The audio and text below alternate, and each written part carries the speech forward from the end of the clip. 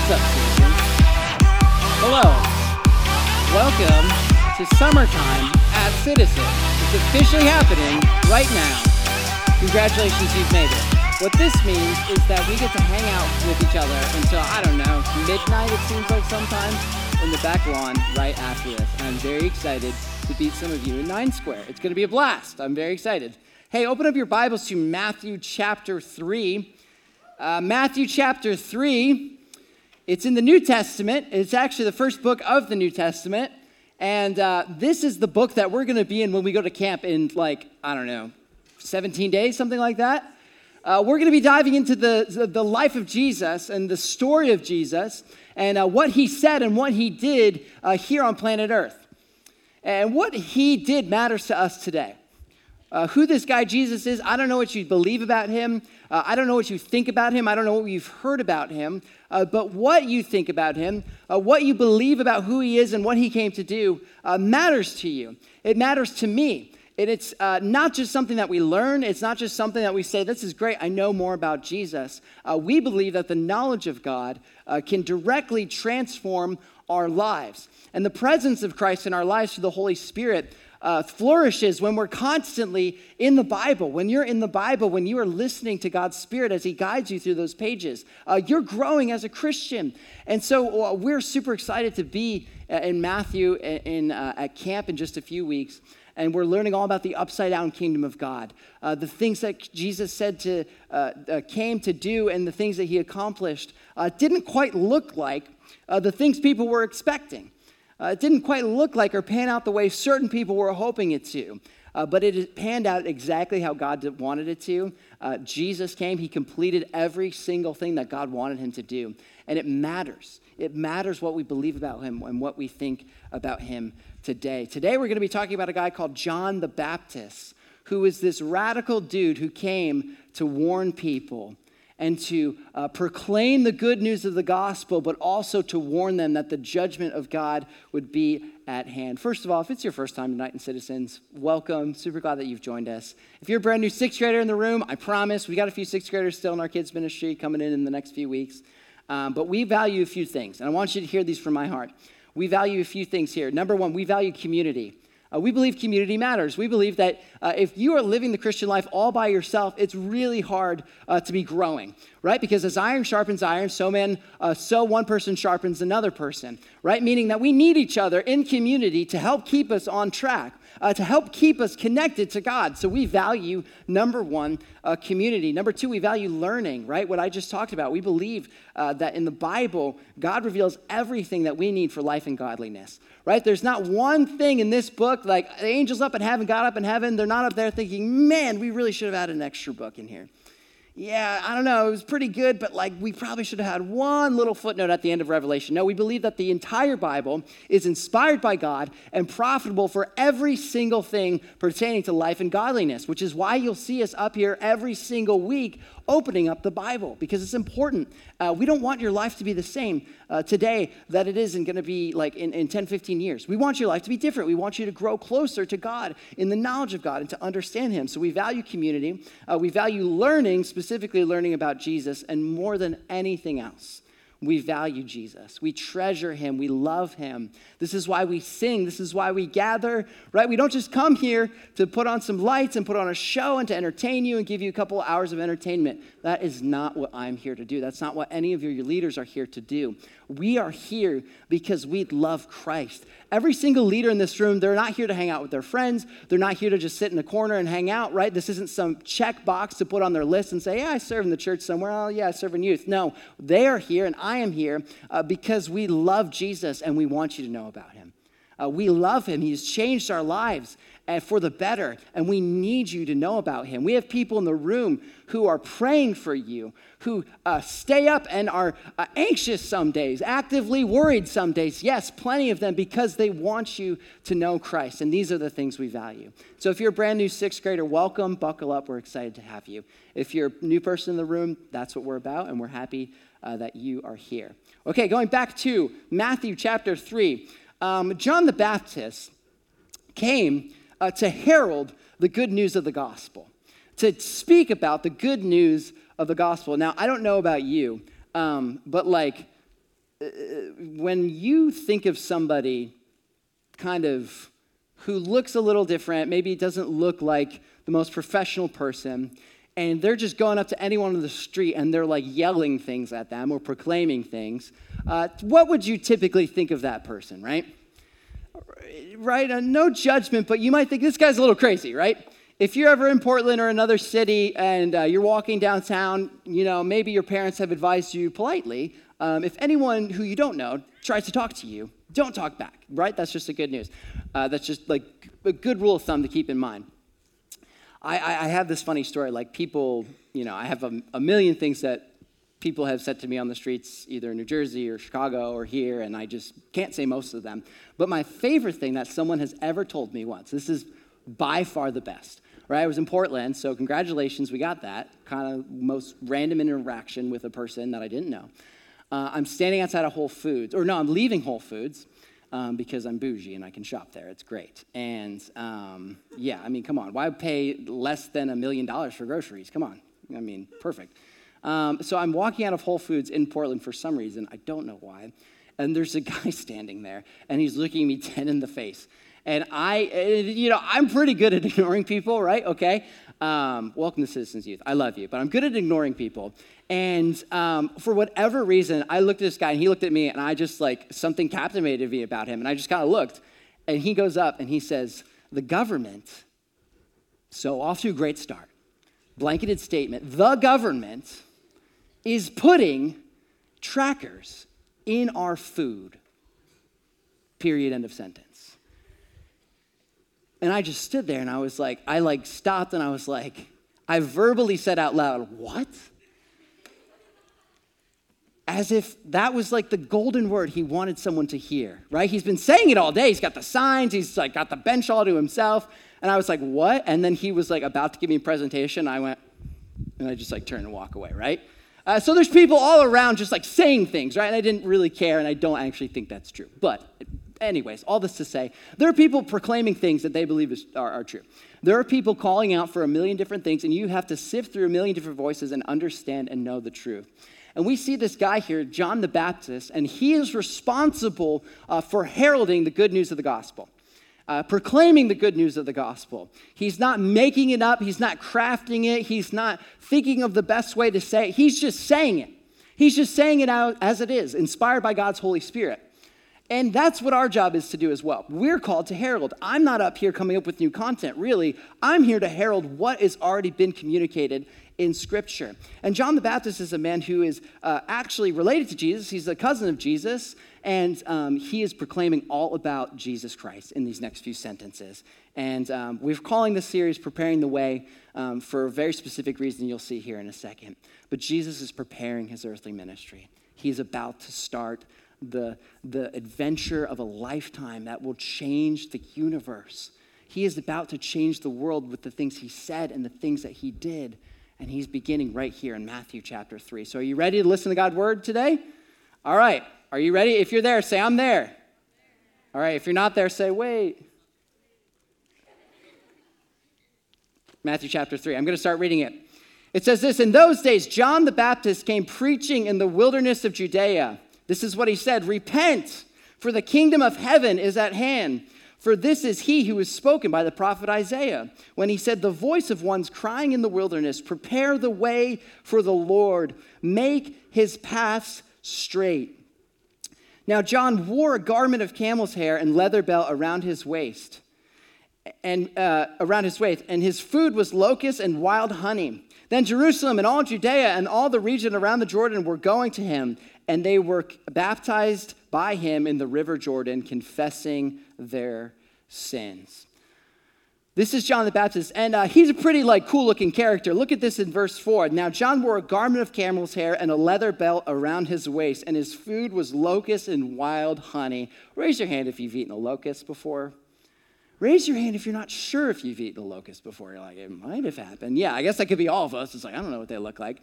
Locusts and honey, this was a common diet of people who lived in the desert. All right, now this guy wasn't quite connected to society in the most normal sense, even for back in the ancient world. He lived in the desert proclaiming the good news of the gospel for whoever would listen to him. And actually, people came from the city to the wilderness to hear John preach, it looks like in this passage. That robe that he's wearing, it would have been, one, it's symbolic that he doesn't have a lot of money, but it's definitely made for rugged environments. And the leather belt was just to kind of keep whatever he had with him. And so this guy was just like, if you saw him walk down the street, you're like, whoa, this is a cool looking guy. And he smells like honey and bugs. So this is kind of what his vibe's like. And so John's one simple message is this. This is all we see about his message. Repent, for the kingdom of heaven is at hand. Repent, for the kingdom of heaven is at hand. This is our first point tonight. The kingdom of heaven requires repentance. The kingdom of heaven requires repentance. To repent from something means to completely change your mind, to completely turn away. You're walking down one path and you think, I don't really want this anymore, and you change your mind. That's what repentance is.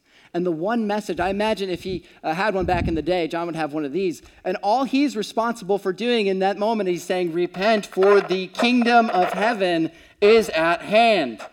Repent, for the kingdom of heaven is at hand. All right, I'll stop. People look really uncomfortable. Right? And you see anyone with a bullhorn on the street and you're like, I don't want to talk to that person.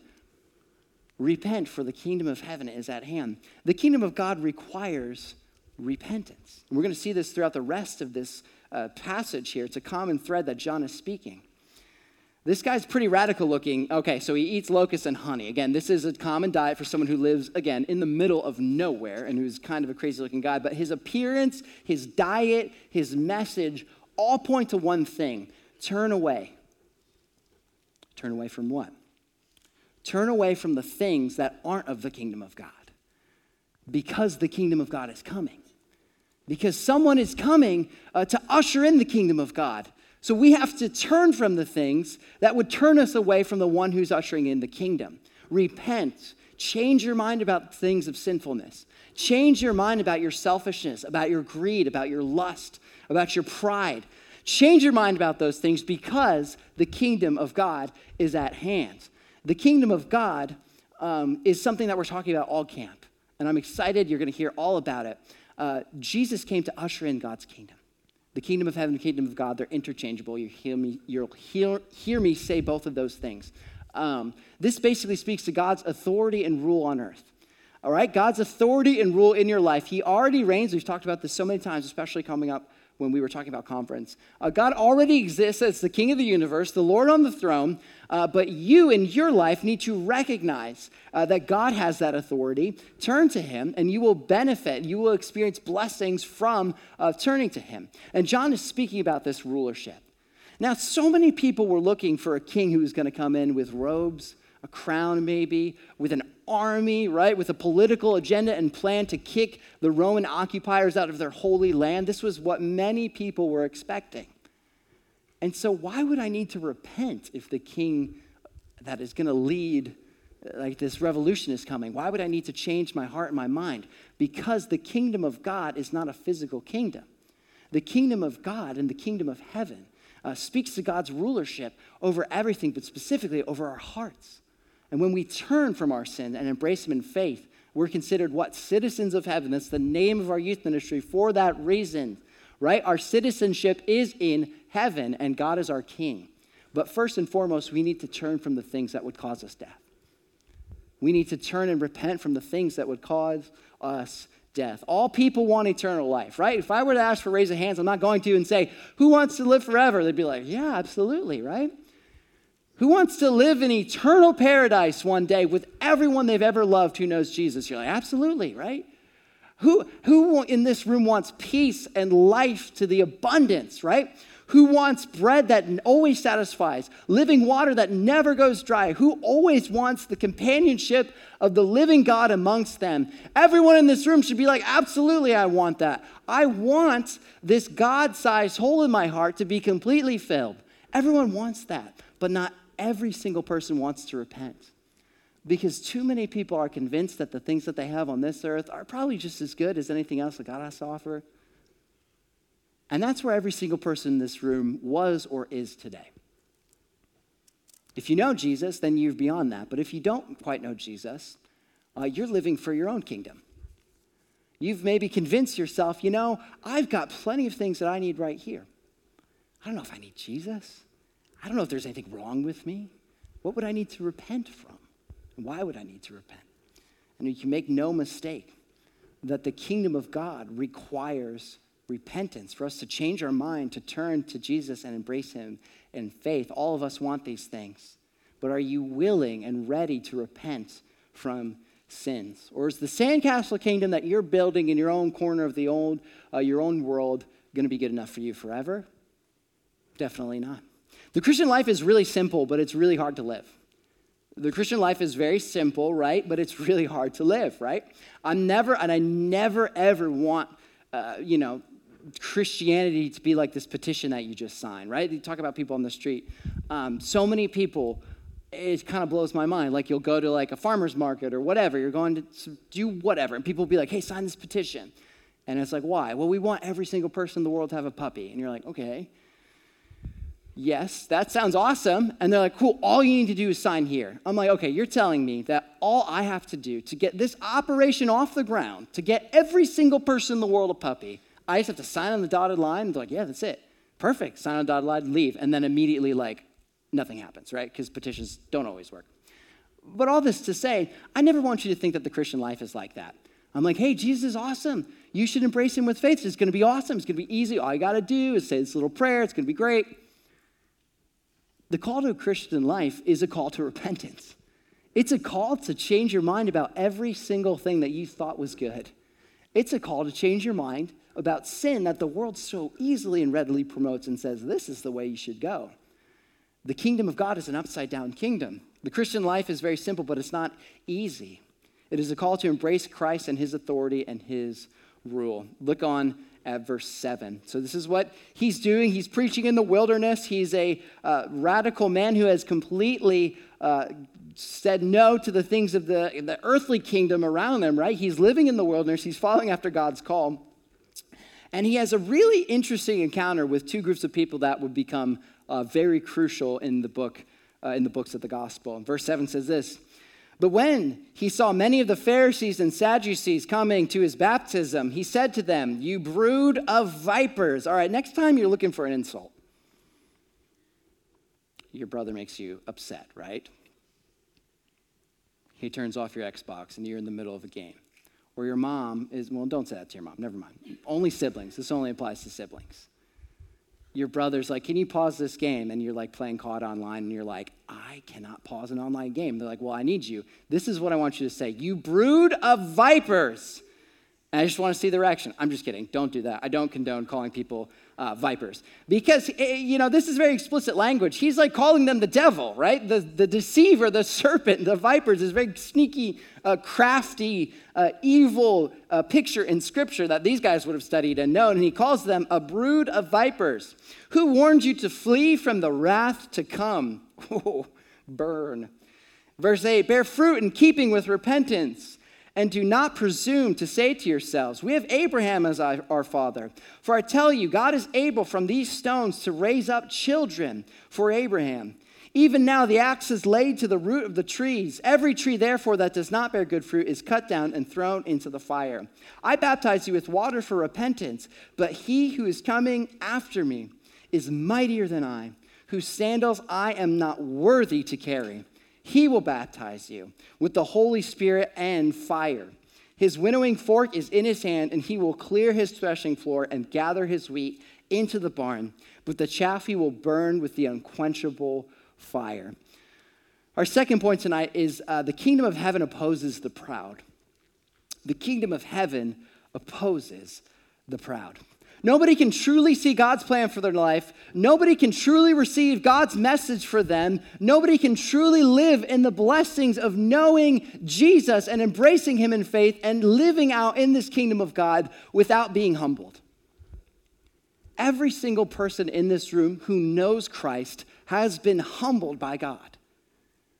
There are a few people in Scripture that God is very adamantly against, right? And you don't want to be on that team. It's people who are proud, right? You could argue the original sin is pride. Did God really say this? Who's to say you can't be like God? It's in our core to want to be proud, to look at ourselves as important. But every single Christian in the room must constantly be humbled under the awesome power of God, to understand that God is the one who gave us our very lives, so there's nothing we could say or do to do anything more important than following after him. And nobody truly can understand the plan like God has for your life unless you're humbled, unless you are constantly humbling yourselves, right? It's not just this thing that happens. It's not just this. Some people are humble, some people struggle with pride, right? It is this constant call to humble yourself, to stop looking at yourself as anything more important. And the reason why John is so harsh with these people, the reason why he calls them possibly the devil, is because he sees right through them, and he knows all they're there to do is to ridicule what John's doing, to show that they're better than him, to disprove the ministry, of course, of the Holy Spirit, and to promote themselves and try to obtain power. And John sees right through it and says, no. You see, in God's kingdom, humility is key. Humility is key. It's crucial. It's the way that we operate as Christians. None of us ought to look to each other and say, I'm better than you, right? It's all of the New Testament epistles. We must constantly realize that God is so worthy and so awesome, and there's nothing else that we could do other than follow after him. He calls them a brood of vipers. Now look at here. There is strong language. There is strong language here, right? And we'll get to that in a second. He's calling out these people. It goes back to this idea. Maybe the Sadducees and Pharisees thought, I've got the power that I need. I've got the influence that I need. I certainly have the money, the manipulation skills to get whatever I want. Why would I need this kingdom? See, people who are struggling with pride just don't get it. They just don't see it. They don't see it fully, in full picture. And I don't want you or I to be distracted by the things of this world, to lose sight of the things that actually matter. I never want you to lose sight of the thing that matters. It's easy to look apart and not play it. It's easy to put a face on Wednesday night and Thursday morning. It looks different, right? But we have to look at these passages and understand that this isn't a group of people that look at how stupid they were. We have to constantly be looking at ourselves, all right, through these characters that God is constantly refining, God is constantly calling out, because that's what we can struggle with as well. So look at this strong language here. It says this: even now the axe is laid to the root of the trees. Every tree, therefore, that does not bear good fruit is cut down and thrown into the fire. Now look at verse 12. His winnowing fork is in his hand, and he will clear his threshing floor and gather his wheat into the barn. But the chaff he will burn with the unquenchable fire. This is pretty strong language. And this is accurately speaking about the ministry of Christ. You see, Jesus is both perfectly just and perfectly gracious and merciful. And it would be a disservice for me to ever highlight one or the other of those things. It would be a sin for me to just talk about God's justice. You need to repent, fire and brimstone coming from heaven for you because you don't know how to live your life. That's wrong, not great, not awesome. But it would also be equally wrong for me to be like, hey, you know what? God loves you, and that's all God is, love. And that's it. That's all the Bible seems to say about him on all these pages. It just sounds like a really cool guy that you want to hang out with. Sin? No, that's kind of this social construct. God is cool with whatever. And both of those things would be completely wrong. And here in the passage of Scripture, we see fiery language, like language that's supposed to rile people up. John isn't talking about cutting down trees specifically, right? He's talking about Jesus coming in and destroying all things that are wrong. And he's talking about all those who have not embraced Christ in faith, existing eternally separate from God in a very real place called hell. Right? John isn't preaching a different message than Jesus. Jesus doesn't show up and is like, John kind of said all this weird stuff. He is accurately speaking about the ministry of Christ. Verse 12 is pretty confusing. You have to understand this. His winnowing fork is in his hand, and he will clear his threshing floor. Right? This is talking about, in those days, the threshing floor would have been a space where whoever's harvesting would sift through the good and the bad wheat. The bad wheat was called chaff, and it was too light, and it would just get thrown. And so what farmers would do is they would kind of do this little motion thing. I'm not a farmer, so don't make fun of me. They do something like this on the threshing floor, and all the good wheat would stay, and all the bad wheat would fly away and go over to like this corner over here, and then they'd take all that wheat together, and they would burn it. And so there's two references here to eternal separation from God. And it's a scary thing. But we have to understand and recognize that Jesus is perfectly both a perfect judge and a perfect counselor and a merciful God. He's not one or the other. I would be wrong to rob you of either of those realities, right?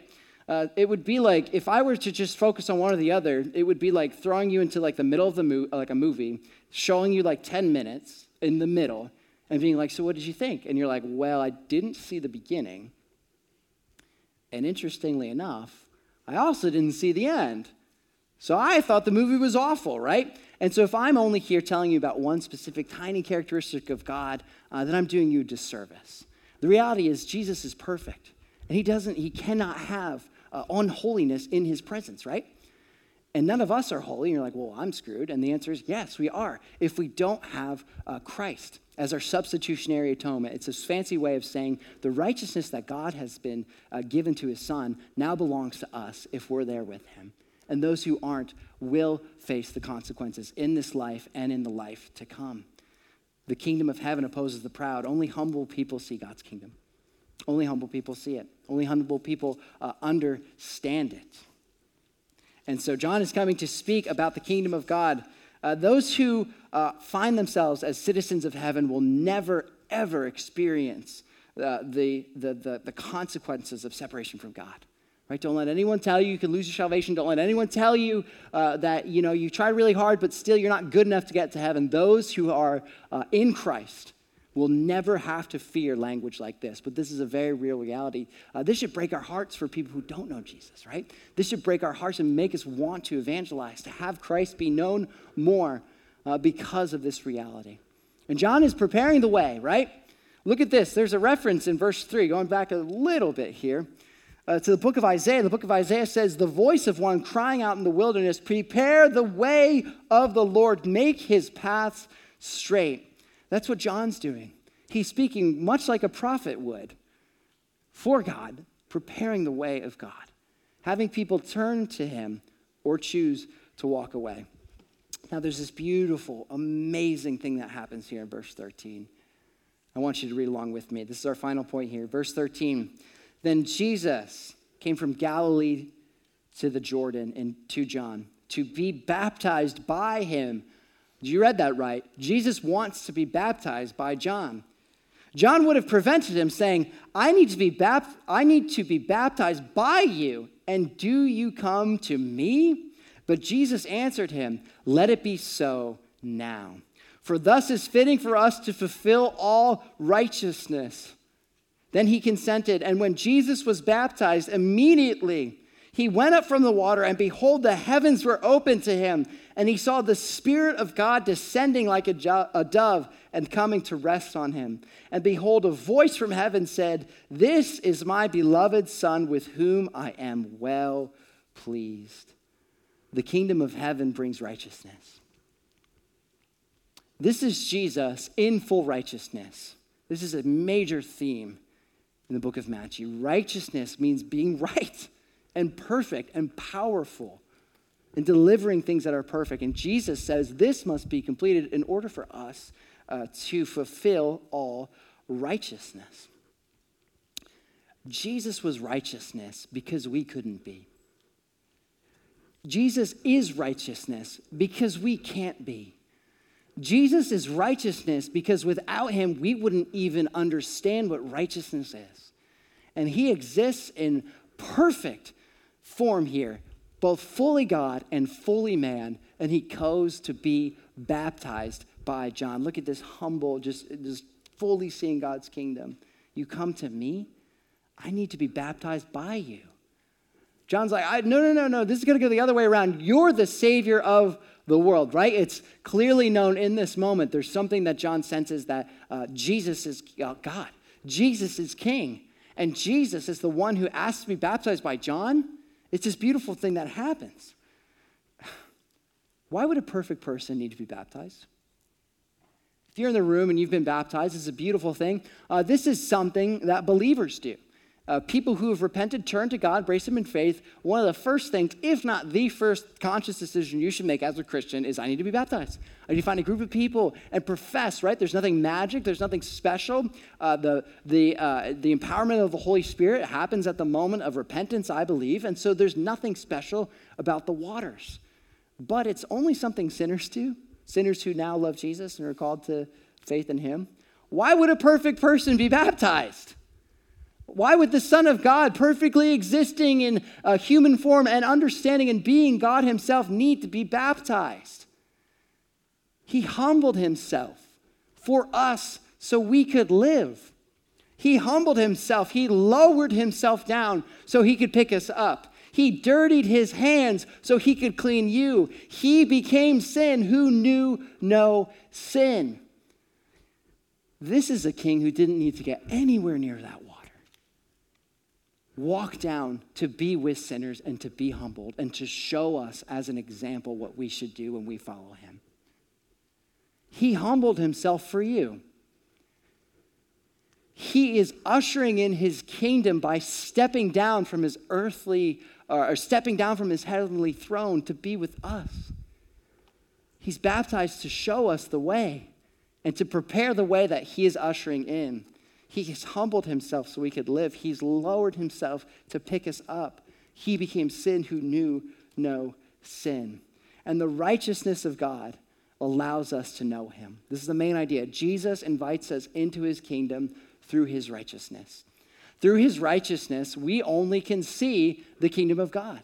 We can only know God's rule and authority here on earth, and we can only see the full place called paradise one day through His righteousness alone. There's a few things. What else does the baptism of Christ show us? Well, it shows the full Godhead on display, right? It shows the full, beautiful Trinity on display. We see Jesus, we see the Holy Spirit, and we see God the Father, all in the same moment in time in history. This is very rare. This does not happen. This is very, very, very rare, right? This reminds me of creation. This reminds me of Genesis chapter 1. Where God exists equally in three parts. It's a long story. I'd love to tell you about it. I can't give any illustrations because it's a long story. God exists equally in three parts. And He is there existing and creating the earth. And He is looking on it and He is pleased. And I think of that and I think of this story. Now we see here this Holy Spirit of God. So we see the Holy Spirit of God. He is poured out on all flesh. The prophet Joel promised that this would happen, right?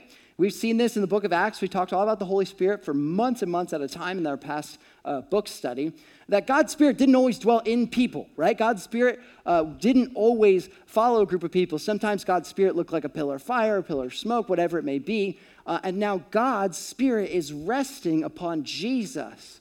And it looks like a dove. It's this beautiful thing, right? Representing peace.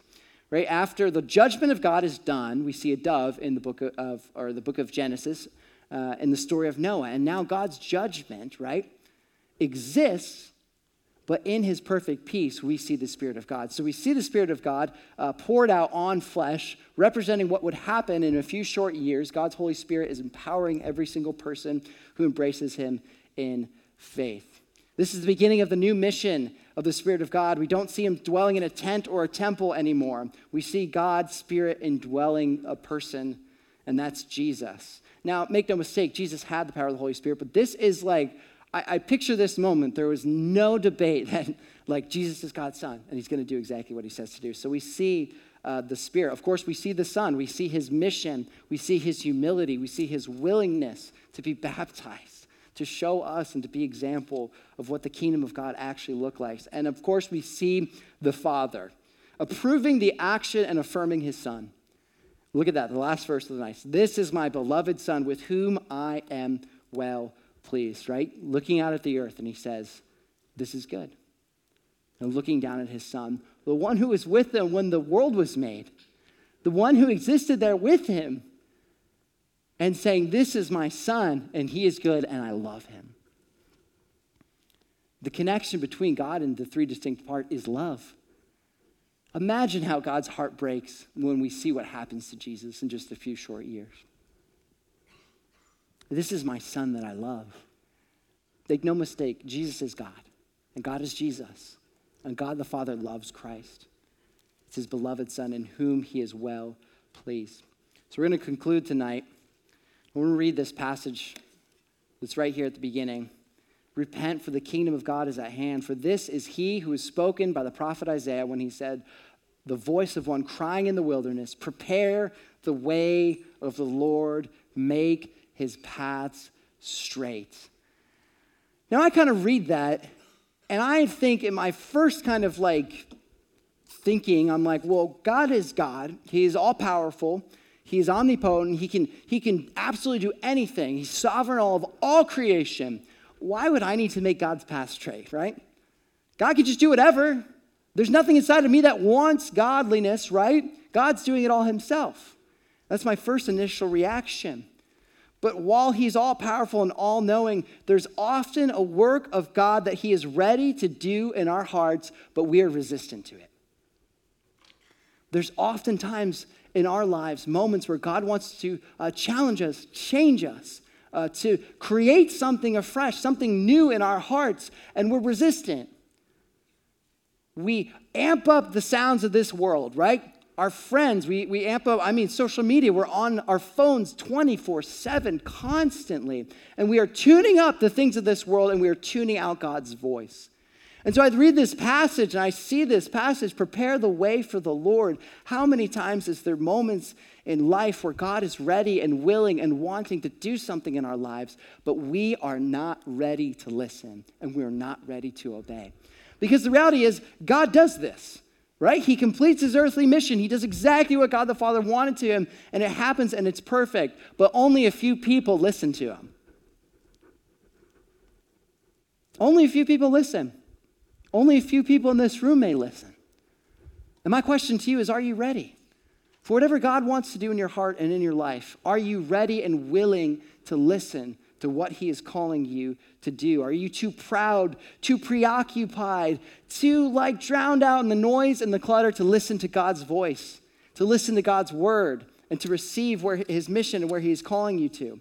A passage like this reminds me that God obviously made a way, but only a few people embraced him. And my question is, are you willing to embrace him and prepare for whatever he does in your life? Are you willing to embrace him in faith and do and prepare for whatever it is that he wants to do in your life? Or are you pretty satisfied with the way things are going? That's a choice you have to make. I can't make that choice for you. Preparation for the Lord to do something in your life requires repentance. Preparing God to work and move in your life requires repentance from sin, humility, and a willingness to embrace the righteousness of Jesus and his Holy Spirit.